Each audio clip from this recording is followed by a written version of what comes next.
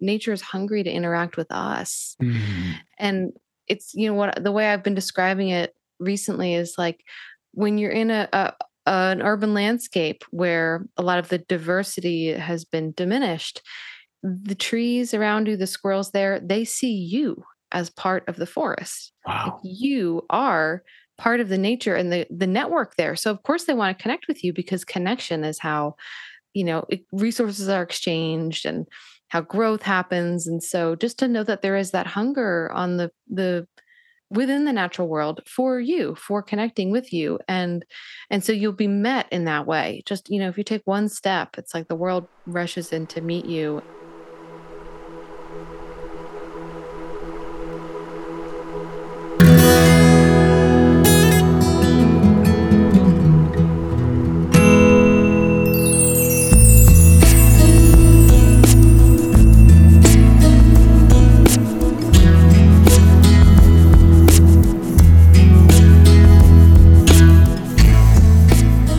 Welcome to the mountain, and another Fireside Friday here at Mountain Zen Den, where we meet with guests and share heart-to-heart the joys and benefits of the natural world for mindfulness and personal transformation. Naturally.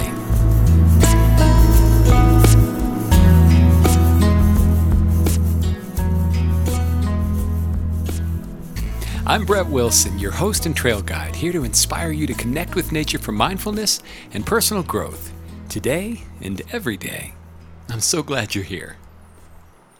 So one of my favorite aphorisms is, affirm truth wherever you find it.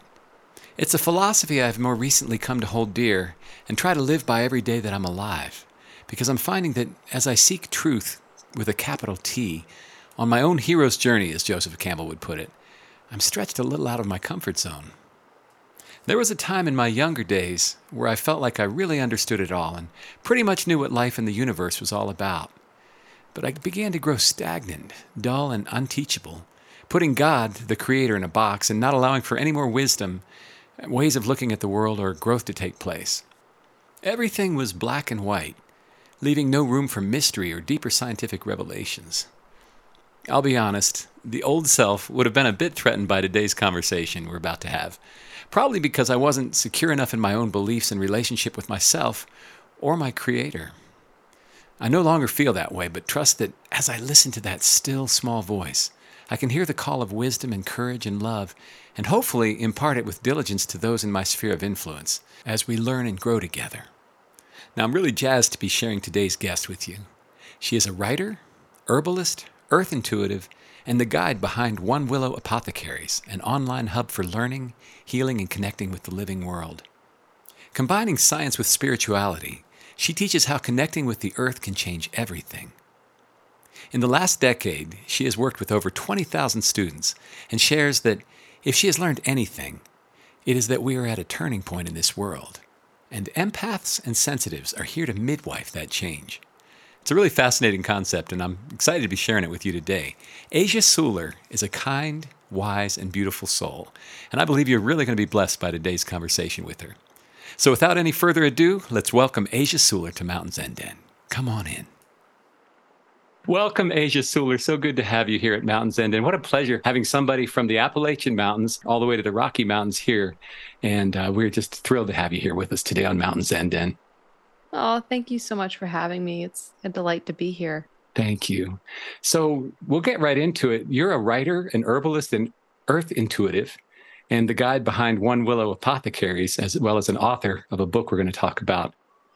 Earth intuitive especially grabs my imagination. I would love you to tell us a bit about your background, how you came into doing this work, and what you do now.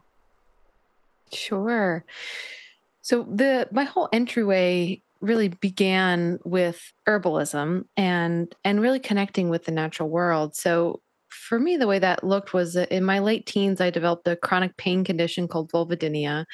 And, one of the things I say is that the world inside my body was so uncomfortable, it invited me to come out, into nature, to start interacting with the natural world. And, at the time I was in college and, was dealing with this invisible chronic pain condition. And so when I was outside with the trees and the creeks, it was one of the few times where I felt really seen Oh, yeah. and really held, and where I felt hope. And so that's really where it all began for me. And I ended up healing from that condition through, a variety of different modalities, alternative healing modalities.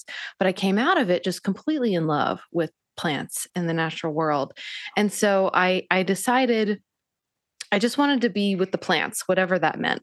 And I went to college outside New York City, and then I ended up moving to New York City. And then I got the only job I could find that would bring me close to the plants, which was a job taking care of people's office plants. So that's what I did. I had a huge duffel bag and a giant watering can, and I traversed around Times Square, and I took care of people's office plants. And it was really in the midst of that job that I woke up one morning and I thought, I want to go to school for herbalism. And I think I thought I knew what that meant, but I actually really had no idea. But it was the thing that brought me down here to the mountains outside Asheville, the Blue Ridge Mountains, to go to the Chestnut School of Herbal Medicine. And yeah, that's kind of when I guess you could call it my career of interacting with the living world and helping other people to do so began. And so Wow. I went to school and graduated, and then I started a private practice, and I saw people for herbal consults and support in that way. And then I began teaching, but I noticed that the people came to me often with something very physical they wanted to deal with, right? A Yeah. condition or symptom. And yet the thing that often was what healed them was developing a deep relationship with the natural world and with Mhm. these medicines. It wasn't just about, taking A for B. It was really about opening up a whole new way of living and interacting with the world around them. And so I started to realize that what people were getting out of these sessions with me was way more of this bridge into this intuitive connection with the Mm. natural world. And I've always been a very intuitive person, and for a long time I resisted sort of that path because I thought it was ungrounded, that Yeah. that intuition and spirituality was this sort of um, you know off planet ungrounded way of being here. And that was partially, my upbringing. I growing up in the Northeast, and I had a very much an internalized belief system that to be spiritual was at odds with being intellectual. Mm. And so that it was a challenge for me to realize that these two things could go hand in hand, and that actually intuition is a direct way of knowing that can be something that actually grounds you on this planet and Yeah. connects you to this planet. And so I realized a lot of my intuitive hits that I was getting in sessions and, in teaching classes was coming directly from the earth.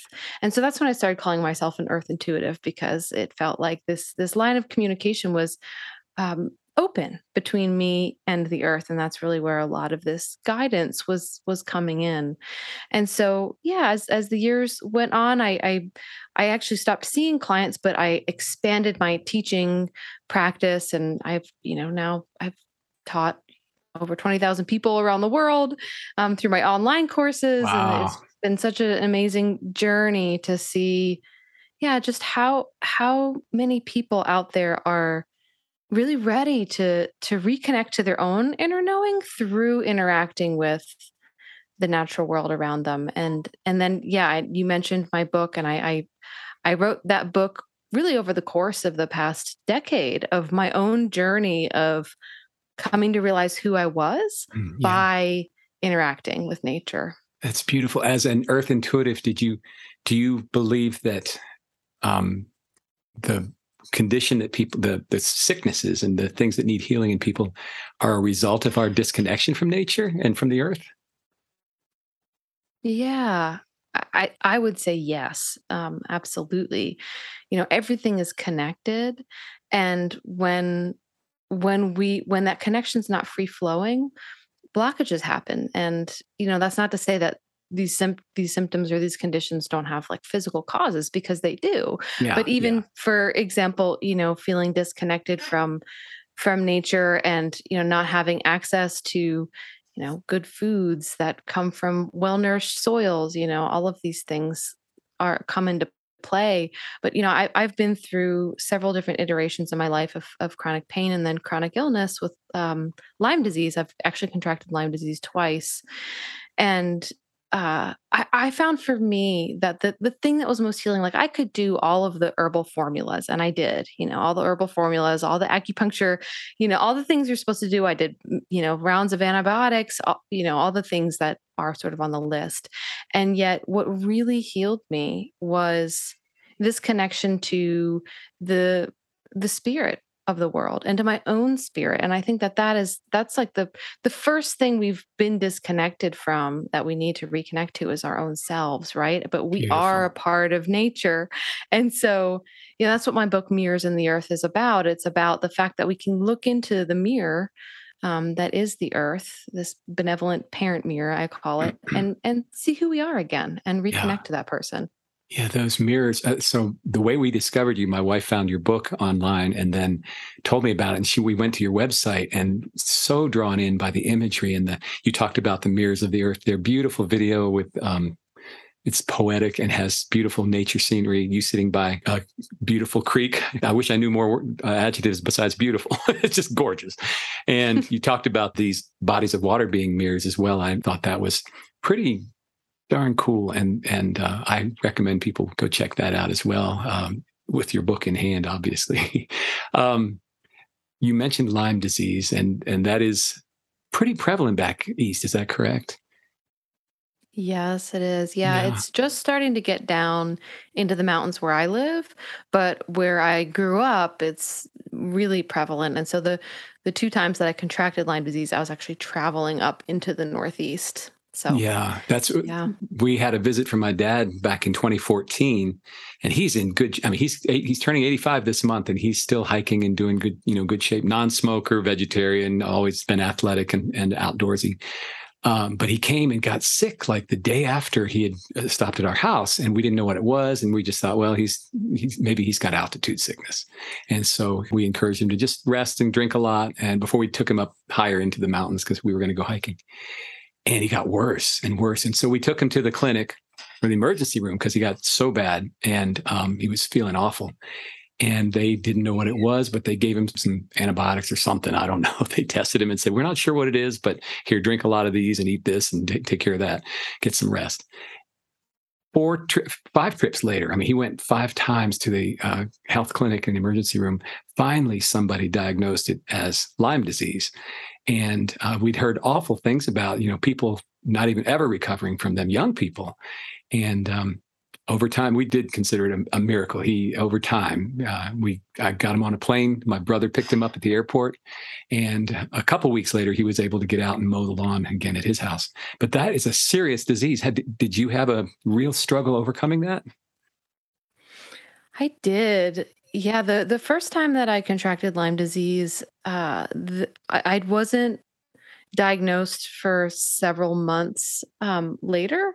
And kind of the longer you go undiagnosed, the harder Mm. it is because it gets really entrenched inside all kinds of like nooks and crannies in your body that, normal bacteria can't go, like your brain, for Oh, example. that's scary. It's able to cross the blood-brain barrier. Yes, it's a really interesting creature anyways. But so some people go years, and that's extremely hard.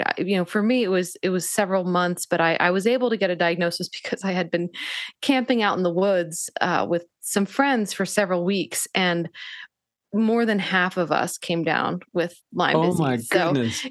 I started having really strange symptoms, and I was like, what is going on? And then I was lucky that those friends and I work in communication. They told me what was going on with them because the testing isn't always super accurate, like you had mentioned, like sort of going in and out too of the doctor's office. That's a lot of people's experience with it. And so yeah, the first time I got Lyme disease, I ended up, I again did all the things, and after about 9 months I decided to do a thing where every day I kind of took as much of my schedule off my schedule as I could. And every day I did a meditation journey.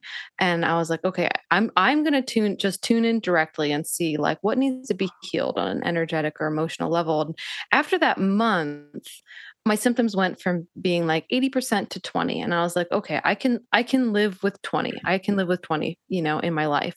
And then, fast forward a year and a half later, I got Lyme disease again. Oh man. A different place and different moment. But yeah, and this time I was diagnosed pretty quickly because I knew the symptoms, but my health just like plummeted.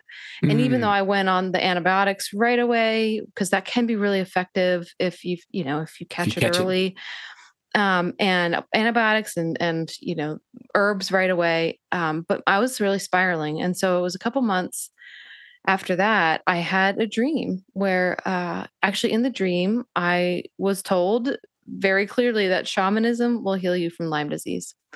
And I said, okay, and I had been doing shamanic journeys, what's called shamanic journeys or just journey work for years.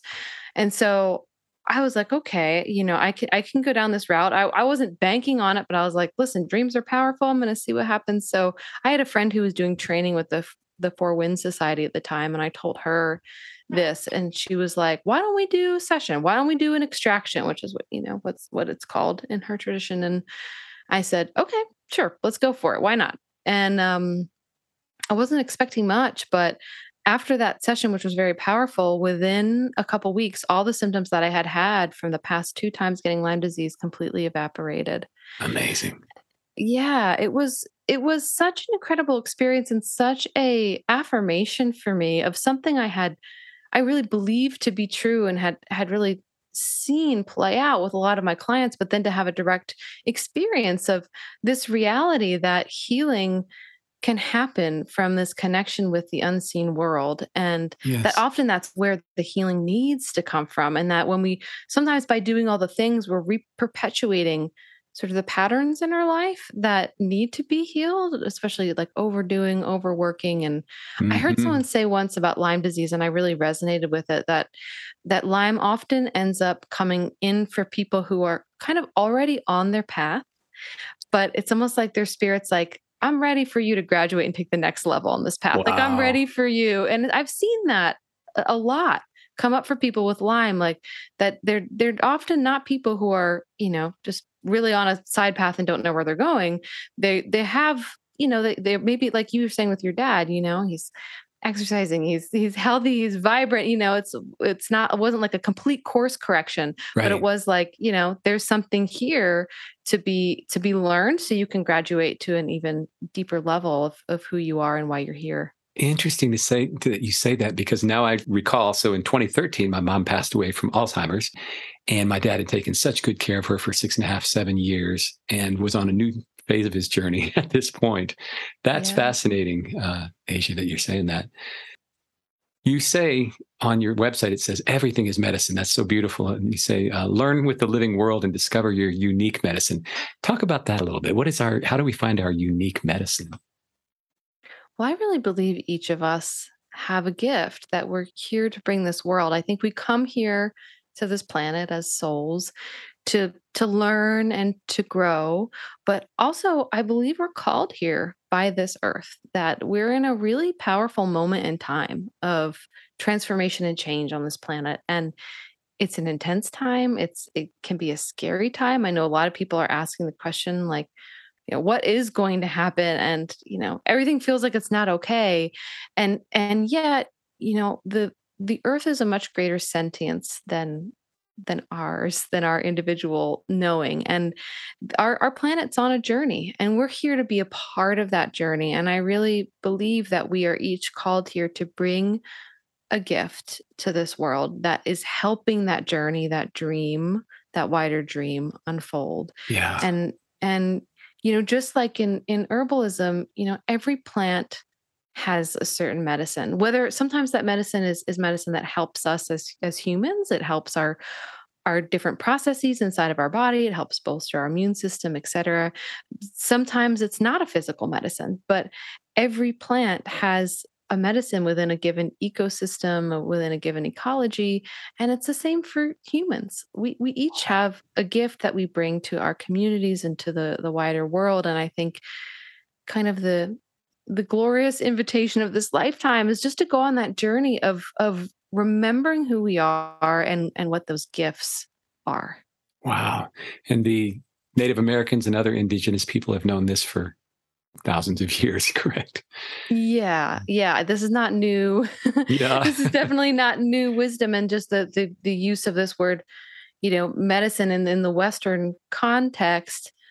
Medicine is really only used in a pharmaceutical sense, but you look at every other culture in the world, basically, Yes. medicine is a much wider definition. Yeah.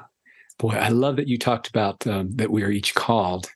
And are you familiar with Joseph Campbell, The Hero's Journey? I don't know if that, yes. Yeah. And I think of that. And I've seen the title for years. I just now am diving into, I'd finished it once and I'm starting again, Stephen Pressfield's The War of Art, where he talks all about that calling, that, and as soon as you call, you'll meet that resistance. It Mhm. wasn't coincidence that you talked about that Lyme disease again. And that's kind of a resistance that if you will push against, it sounds like, and slay like a dragon, as he puts it, you can move on to your calling, it sounds like, into what you're really being called for. You're nodding your head, so I see that you Yeah. agree. And, I think the thing about those dragons too is that those dragons are secretly teachers, right? Like it's like they're coming to help us, actually, those Yes. dragons. And that's something that I say now about my experience with chronic pain and chronic illness is that, chronic illness is a teacher. Mm. And for me with Lyme disease, one of the biggest things that came through was I realized when I did what I wanted to do, when I wanted to do it, I had endless energy. Wow. But the moment that I stepped out of that and I started doing things because I thought I should do them, my energy completely tanked and I'd be in bed for days. And it was just such a powerful learning lesson for me. And talk about becoming like an energy master, just knowing how to use your own life force energy and actually direct it towards the things that you're being called towards. And I think I thought, I was in the early phase of my business at the time, and building a business is hard. And I think I Yes. thought, if I do what I want to do when I want to do it, I'm never going to do my books, or like I'm never going to like do my taxes or write an email. And it actually wasn't true. Like when I did what I wanted to do when I wanted to do it, all of a sudden there'd be these moments of time where I was like, you know what? I feel like doing my books right now. And I never would have thought that would have been the case. Beautiful. But it was like, yeah, because I gave myself the space and the chance for my energy and my interest to flow where it wanted to flow. It really is like, unstopping the stream of medicine, the stream of well-being inside of you, and Yes. and sort of following that flow is just so healing unto itself. I mean, everybody has, I think somebody might have tuned out if they thought, oh, well, I'm not an author, so they're not talking about me. But again, whatever your calling is, correct? Oh, Yeah. absolutely. Yeah. I mean, Yeah. we all have this sort of inner directional compass inside of ourselves, and just asking yourself, like, what a powerful thing it is to ask yourself, like, what do I truly want to do right now? What do I, Mm. what is my heart yearning for? Like, what, and to give yourself that. It's not selfish. It's actually how you tune into the gifts you're meant to bring to this world. And I think, just this concept of allowing yourself to not only be who you are, but to explore what you want to explore, and yeah, step into what's calling to you. All of those things is what makes it possible for you to recognize your gifts. And I really believe that when we are in tune with that and in our flow, that things just start to work out. Don't ask me how it works, but it does. You Like have to things, trust. yeah, things just tend to work out. Wow. You said step into it. And I think of where I feel the most alive, the most creative, and the most enabled. And as a 9 on the Enneagram, I'm not sure if you're familiar with the Enneagram. I Yes. am. Yeah. As a 9, I'm a people pleaser. I want to see everybody get along, and it's very important for me. So I will neglect getting out into nature for the sake of duty, whatever that is. Yeah. Not that I'm a particularly dutiful person, but I use that excuse. Two things that came to mind as you're talking about this. One is fear. What if I succeed? We're all afraid of that secretly. And the other is, well, they won't like it if I do that. They won't like me. I'll feel guilty. Any number of reasons not to do this. How do you give yourself permission? Well, you live in nature. Is that correct? I mean, you live like in a I really do. beautiful spot. How can we encourage folks to better connect with the earth? Maybe if they're in the city or, some place that doesn't have a easily accessible park. Yeah, well, one thing that I like to remind people of is that like we literally are nature, right? We're not separate from it. We are nature. And, some of my most powerful early experiences of connecting with the living world was when I was living in New York City. And, I was watering office plants and, That's right. I worked as a dog walker as well, just, trying to make ends meet. And I loved that job, just connecting with the dogs. And I, go around from little park to little park with them.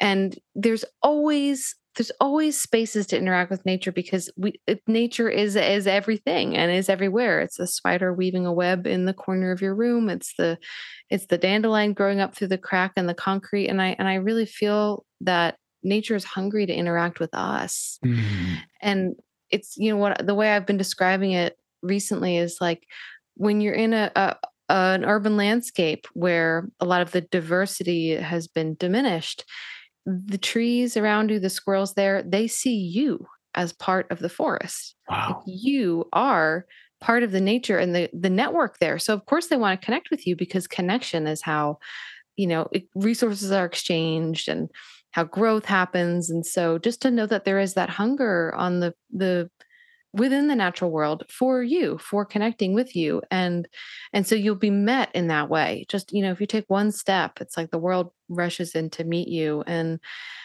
so taking time to even just like sit with a tree that's on your street, and look at the tree to really take that time to witness.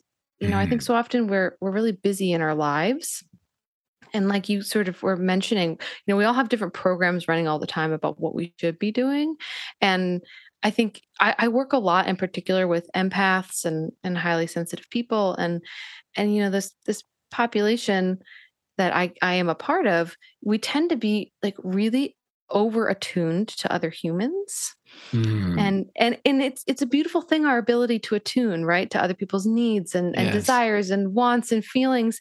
And yet we can also use that same skill to attune to the more than human world. So I find it's actually really incredible and inspiring what people who are empathic can pick up on when they give themselves permission to attune in that way. And the reality is that often when we're over tuning to other humans, it feels like a big energy leakage, right? Like Yeah. it can sometimes just feel like your essence is flowing out of you.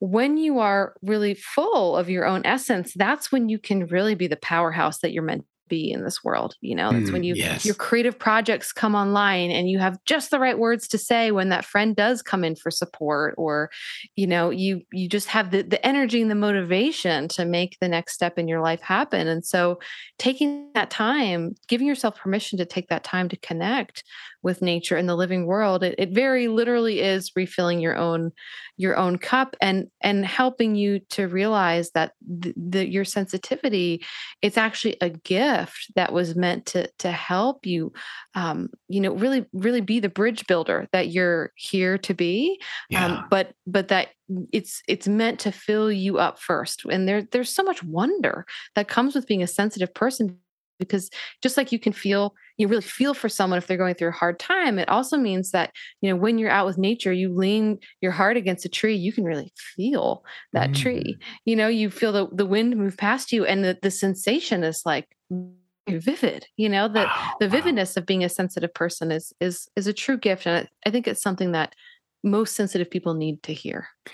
Empaths and sensitives, as the word. In fact, you said on your website, it says we're in a turning point in this world, and empaths and sensitives are here to help midwife that change. What a beautiful image that brings to mind.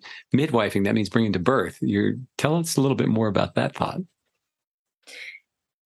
You know, I think especially those of us in the Western world who are sensitive, often grew up thinking that our sensitivity was a hindrance, that it Mm. was something we had to get over in order to be a part of the world, right? To be effective, to be leaders, whatever it is. But I have found that the opposite is true, that actually it's the culture that we live in that needs to learn how to be more sensitive.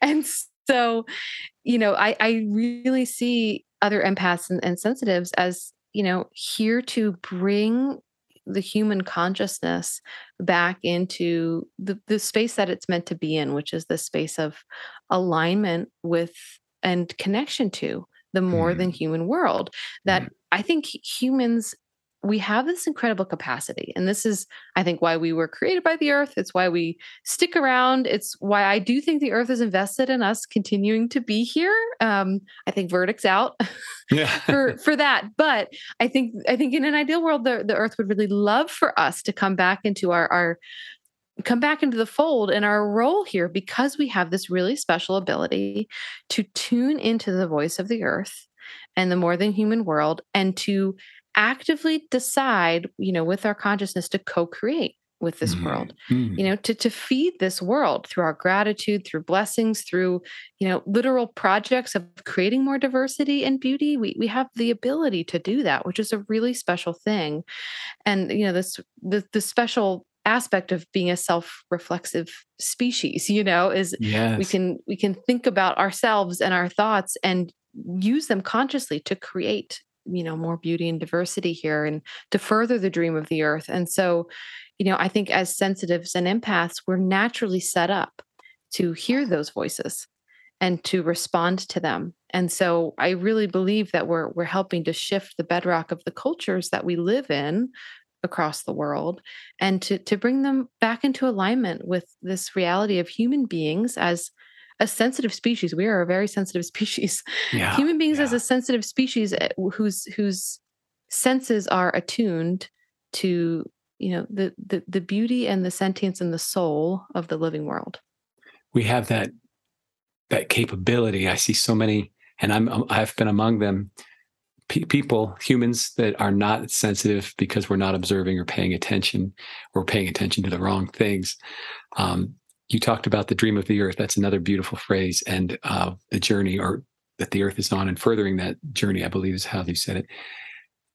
I look into history and I see back in time how, you know, there was this evolving, beautiful world and planet, and plants come, and animals and humans, and there's still nature all around. There's no cities, and then we get into cities, and now we're into, in the Bible it talks about have dominion over the earth. I've always thought that meant as a noble king who has dominion over loves his kingdom, but a lot of people read that as dominate in a bad way. For myself, I'm looking at this dream of the earth and saying, so what would that look like in a perfect world? Or what is your vision, or your picture of can you paint us a picture of what a century from now, thousands of years from now, what that would look like? I mean, right now it looks bleak. Climate change is a big, hot political topic, all of this, and people are just scared. What would that look like, Yeah. Asia? Well, I actually love that you brought up that quote from the Bible, because I was reading recently that there's some people argue that that is actually a mistranslation, Mm, and that the better translation of that word might have been responsibility. wow, I can't agree Um, more. Isn't that beautiful? And Yes.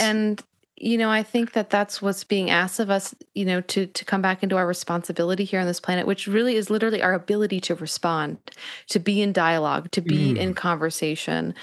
And I'm not sure how things are going to go down, but I really believe that we could be in quite a beautiful place 1,000 years from now. I lately have been the past few years have been really fascinated by the Paleolithic, and mm, learning about it's a large stretch of time, the Paleolithic, but especially the Upper Paleolithic, the most sort of recent Paleolithic age, before the age of agriculture, when all humans on Earth were hunter gatherers, and just really fascinated by the complexity of the culture and the complexity of the art, and the endurance of their art, and the majesty of their craft, and just thinking, wow, it was actually an incredibly rich time to be alive. wow. They were not lacking, they were not primitive. It was a really, I think, very, from what I can feel into about it and from what I understand from the research, a really potent and fulfilling time. Mm, And having done all this research just because I'm interested in it, I've heard several archaeologists say this thing, which is that we were once in the Stone Age and we will be in the Stone Age again. There's no doubt about that. There's kind of no way around it, that's what's going to happen. If humans stick around, we will once again be living in a Stone Age, an age where stones are at the center of the technology and how we survive. And that's not a bad thing.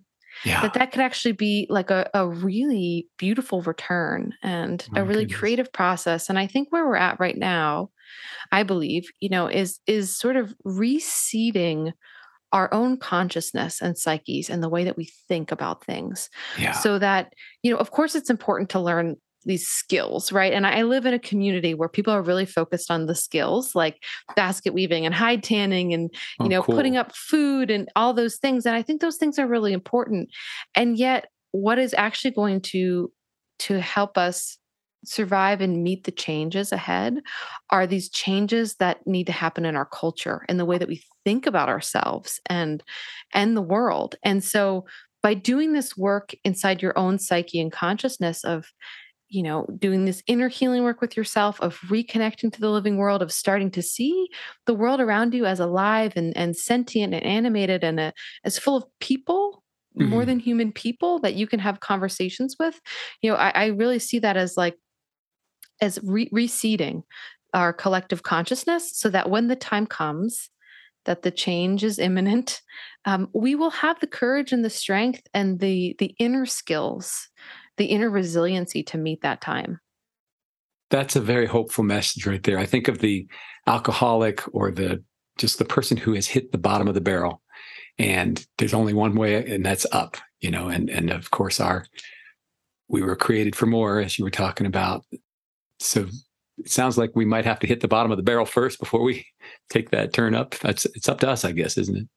Yeah. And I think, everything, you always see the macro story and the micro, and we all see that in our own lives, that there were times where things happened where you're like, I don't know how I'm ever going to get over this. This is like the worst thing that's ever happened. This is so hard, so painful. And now what's interesting is you can look back on that time and have, a lot of respect and honor for how hard that was, but then also see how much you learned on the other side, how much you grew on the other side. And so thinking about that story within your own life and the way in which you were able to see how your spirit actually survived and transformed and grew, that same can be true for, humans, for humanity as a species on this planet. Yeah.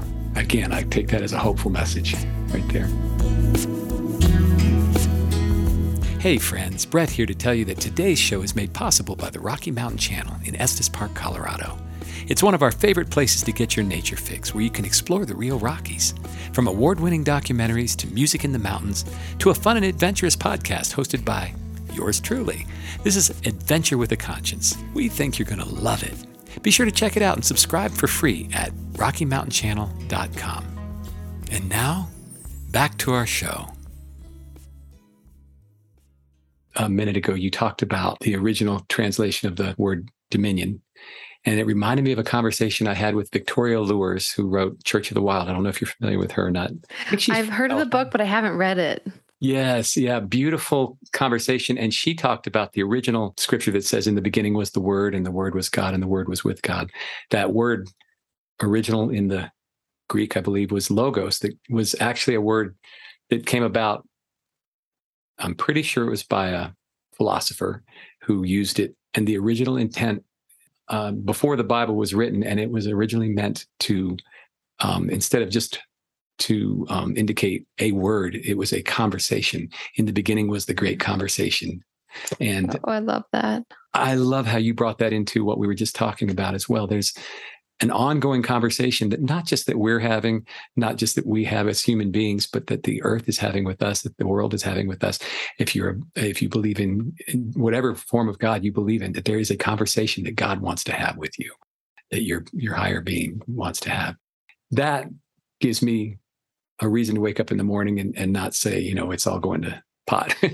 we have a conversation to hold. That this morning when I woke up and realized we had our meeting, I was like, yeah, this is going to be a good conversation based on what I had read at of your book and your website.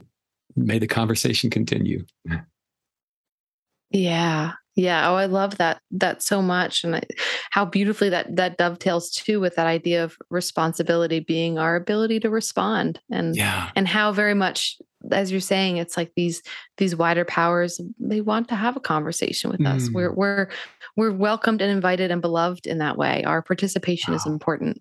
Yes, yeah, and the ability to respond and to have a conversation is is a good reminder that it's not just a one-way deal. To have a good conversation, you listen first and then you Hmm. respond, right? I know for myself personally, I tend to jump in and think I know where the conversation, whatever that is going, or I want to direct it in a direction that I want it to, and I miss so much that I would if I had just allowed it to continue that I wouldn't have seen otherwise or heard otherwise, and that's happening today. Just in reaching out to you, you're bringing a perspective. You talked about shamanism. I grew up in a more traditional, fundamental Christian background. That word's a little scary for somebody that has my background. Can you talk a little bit about that? What is that? What is shamanism and a Oh, shamanic journey? yeah. Yeah. So, the word shaman comes from the Tungusic people of Siberia, Venki people. And it was a word that was sort of taken by European anthropologists and applied around the world. And so different cultures would have different words for this role, or this way of thinking and being. And so really at its heart, this idea with shamanism is just at its most basic, the concept that the world is alive and animated by sentience, and that healing comes from interacting with the unseen world. And Hmm. so, from this context, a shaman would have been someone who traveled, in their consciousness, not in their body, but in their inner landscape, traveled to communicate, with Wow. this more than human world. So that would include, might be the spirits of the trees, or, the mushrooms, or the ancestors. And so the idea that there is healing to be had here on this planet by interacting with the sentience that lives here, on this earth. And so I really see the word shamanism as almost like a dandelion seed that kind of got picked up and like spread around the world. And it's outside of its native habitat, and yet I think it has helped some people remember like a very essential truth, that this concept that the world is alive and animate, and that there's healing to be had from interacting with this unseen spiritual aspect of the world. Mm, And I call shamanism the bedrock belief system of humankind, because that's basically when anthropologists look at history, before the rise of what we call now monotheism. They often say that ancient peoples were shamanistic, which basically what that means, what we know of what that means, is that it seems as if they were, focused on interacting with the spirits of the unseen world here around them. So, the spirits of animals, or plants, or other beings that we share the world with. And so I know that word can sometimes feel a little big or scary for people, but that, at its heart, it's really just a way of seeing and being in the world. And I think that honestly, in my understanding, that way of seeing your being is compatible, with almost any belief system on Earth. This ability yeah. to just see that this world is made of a sentience that is greater, Mm. than our own, and that by interacting with that sentience itself, we can receive healing. Wow. Yeah. That's the basic foundation of AA, Bill Wilson's AA, even that, we reach out to the higher power, your Yes. sentience. Melissa and I have horses. We're into horses right now. Have been all our lives, and also I host a couple different podcasts. One is for the Akil Autism Foundation. So I've been delving into and researching and studying autism. And we just saw the movie Horse Boy with Rowan and Rupert Isaacson. I don't know if you're familiar with him and his shamanic journey. It was amazing to see. There were some things as they're treating his son. Rowan, is that right? The son who has autism, who just couldn't even talk. He was in a state of always thrashing and stimming and very, very uncomfortable. When they put him on a horse, he just relaxed and melted into the horse. But there was more to the story. And so they took him all the way over to the other side of the world and had a shamanic journey with him. And so I recommend that anybody, if you are skeptical, fearful, curious, to go check that out as well, because that's what came to mind when you talked about a shamanic journey to me. I finally had some point of reference to look at that and see that it's and not scary. It's different and it's beautiful, and that you could see the love in their eyes as they treated Rowan and his son. It was amazing to watch the healing journey begin with that. Before you were sick, had you had any introduction to shamanism or into nature as a healing element? Yeah, before I contracted Lyme disease, when I was dealing with chronic pain and I was in college, I was really lucky at the time when I was at Vassar College that we had an amazing professor come and start the Native American Studies program at the school. So Professor Molly McGlennon, and I was one of the first people to graduate through that program. And so I was being exposed to a lot of indigenous thinkers and philosophers and writers, and seeing that my experience of really witnessing the world as alive and sentient and animated by spirits, that it wasn't crazy, and it wasn't fringe, that it actually was a bedrock, very foundational belief to the indigenous peoples across this continent for sure, and across the world, and so that was really helpful for me to see and understand that. And then when I was in school, my studies were, anthropologically bent. And so I learned about shamanism, quote unquote, from an anthropological lens. And, when I graduated, I remember it was several years later, I had a dream. I had a series of dreams where I was kind of being shown how to work with my energy. That's sort of the best way I can describe it, like how to do things like, turn into an animal, or, travel around the world, or jump on through different timelines, through history. And at the end of these series of dreams, I was told, this is shamanism. We want you to study this. And it felt like my higher guides talking to me. And I remember waking up and being like, okay, but like, isn't shamanism like something that comes from a very particular, has a very particular cultural context, and, it means something in the archaeological record versus like the contemporary, understanding. And so it really sort of took me on this journey of like explaining, like, okay, well, what does the root of this word mean, and why am I being asked to study this in particular? And, one translation of the word shaman in Evenki is one who sees in the dark. And so it's really about being willing to be someone who explores consciousness, I think, your own consciousness, the consciousness of the world. And so I started doing what are called shamanic journeys, but sometimes also just called journey work, which is really just a form of focused meditative attention. That's really all that it is.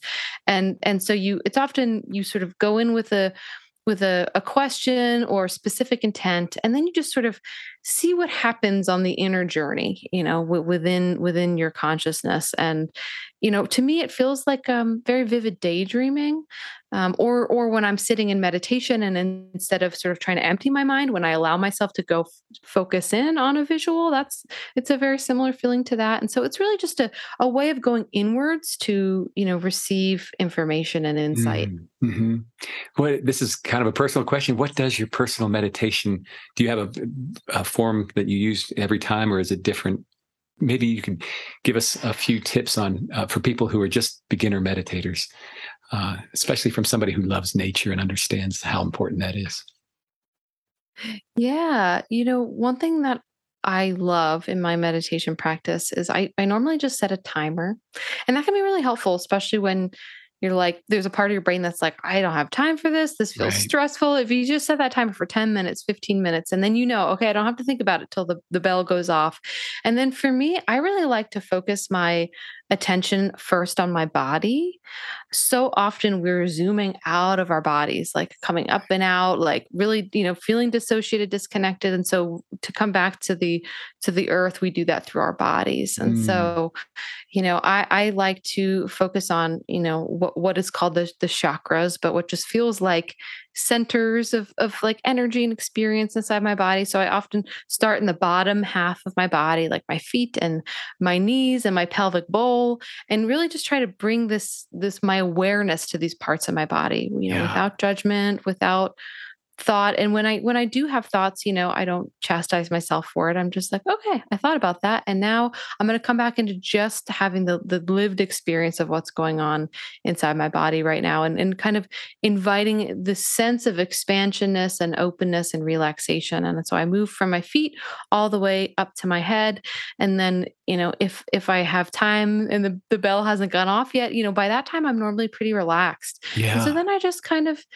open my awareness to whatever's coming in the present moment. And maybe it's Mm. some insight about something in my life, or maybe it's just a really like yummy feeling inside my body. Sometimes it's not that yummy, sometimes I'm still feeling antsy or worried about something, and then I just sit with that too. And it's really a way to retrain our brains to just be with what is. And it's amazing what can open up through just 10 or 15 minutes of just being Mm. with what is inside your body. Yeah. Yeah. And when did you start meditating? Have you meditated all your life? My dad would love for me to say that I meditated my whole life, because he was a meditator, and he was always trying to teach Really? me how to meditate. Yeah. Yeah. And I was always like, I don't have time for that, Dad. So I would say that I didn't really start meditating until I was in my 20s. Yeah. And I'm in my second half of my 30s now. And it was sort of hit or miss there for a while. It'd be like, oh, I meditated this week. I didn't meditate that week. Oh, I think I meditated last month. But when I would say when I got to my late 20s, early 30s, I decided, okay, I'm going to make this an everyday practice. Yeah. Yeah. I'm going to make this an everyday practice. And I've recently been tested again, because I had a baby this year. Oh, And congratulations.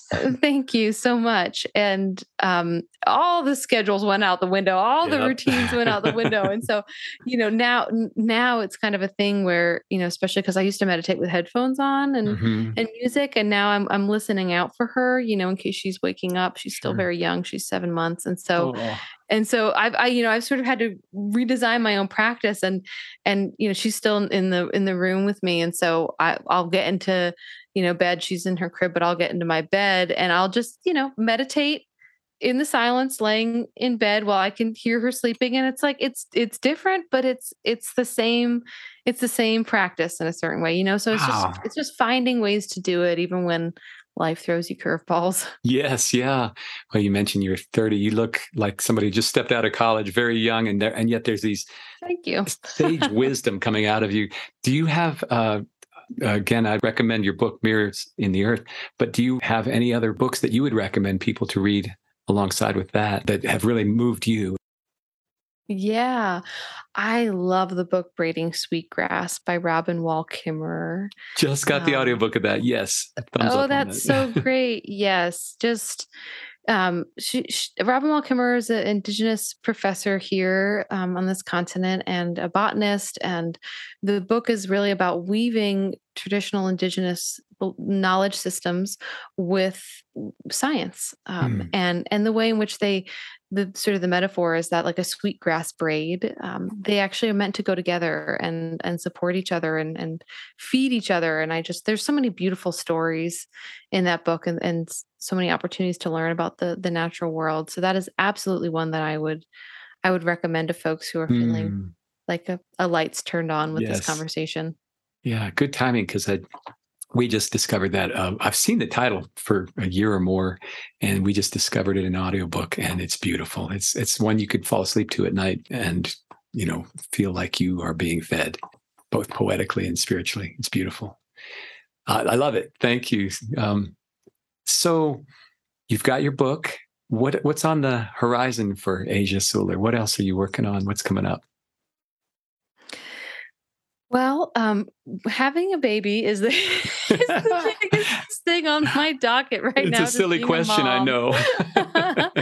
But yeah, writing more is something I'm really passionate. I've always been passionate about writing, and so having my first book come out in the world has just meant a lot. And lately, I've been really diving back into poetry. I was always a poetry writer Hmm.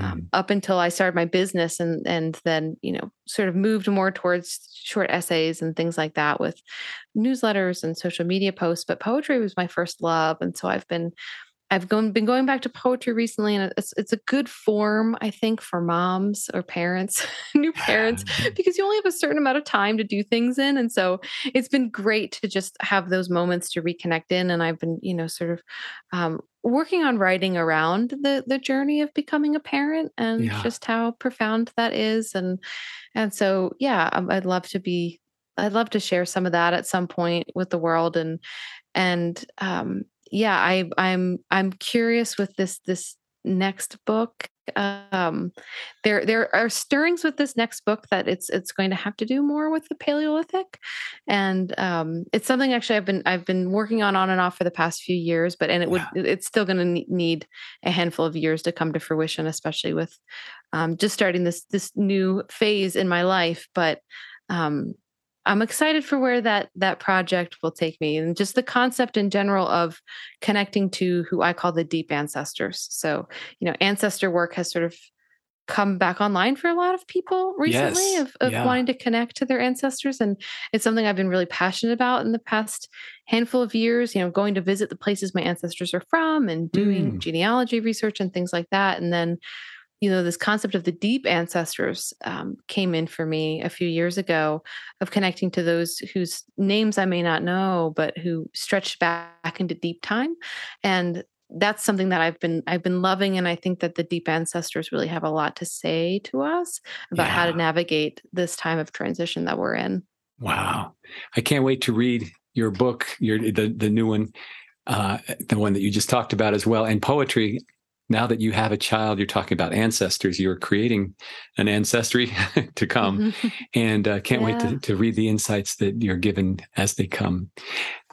Asia, you teach courses online. You have your books available. Where can people find you? Sure. So people can find me on my website, which is onewillowapothecaries.com. You can also type in asiasuler.com, and that'll take you to the same place. So that's where my courses live, and where you can find links to the book, but you can really purchase the book anywhere. And also on that website, there's a free quiz about learning what your earth healing archetype is. And Mm. it's connected with a free class too. So if you take it and you're interested, you can access a free class about your archetype. And it's really something I designed to help people learn more about what those gifts are they might carry, and how they might manifest, how they're meant to be given to the world. So that's a great resource for folks who are interested. And I'm also on social media, YouTube, Facebook, and Instagram under my name, which is Asia Suler. Okay, wonderful. I'll have to take that pre-test too, just to see Oh, what kind I am. yes. Yes. I'd be so I think curious I to see just what you committed get. myself. Yeah, yeah. Oh, that's awesome. And we'll put all the links in the show notes as well, so folks can find it easy. Anything else you Great. wanted to share as we wrap up today? No, just to thank you for having me here, and introducing me to your incredible audience. And I can just the energy that you hold here in this podcast is it's so beautiful and inviting, and it's just really been an honor to be here with you, and the folks that you draw in, because I can tell it's a really special group of people. Thank you, Asia. And that's the pot calling the kettle black, because you have such a kind, gentle, stirring, sweet spirit about you. And it's been a real privilege having you here with us today, and look forward to having you back sometime. Thank you. Yes, that'd be Yeah. wonderful. Thank you. You have a great day, and blessings to you, Asia. Thank you. Wow. What a special conversation with a caring and gentle soul. I feel truly blessed by our time spent together today. So glad you were here to receive it with me. I want to encourage you to check out all the wonderful resources at Asia's website at asiasuler.com, Suler, S-U-L-E-R, or onewillowapothecaries.com. Also, Go get her Spiritual Nature's meditative book, Mirrors in the Earth, filled with a sense of wonder and her boundless love for nature. You won't be disappointed. If you enjoyed today's show and learned even one thing that could help you on your journey of growth through mindfulness and connection with nature, would you share this podcast with someone else who you think would benefit from it? Also, it would help us immensely if you would take a few moments to rate and review on Apple, Spotify, or wherever you get your podcasts. What a blessing that would be. Thank you. Remember, life is a gift. Nature's a gift. And you are a gift back to the world. We'll see you back here next week. Take care, friends.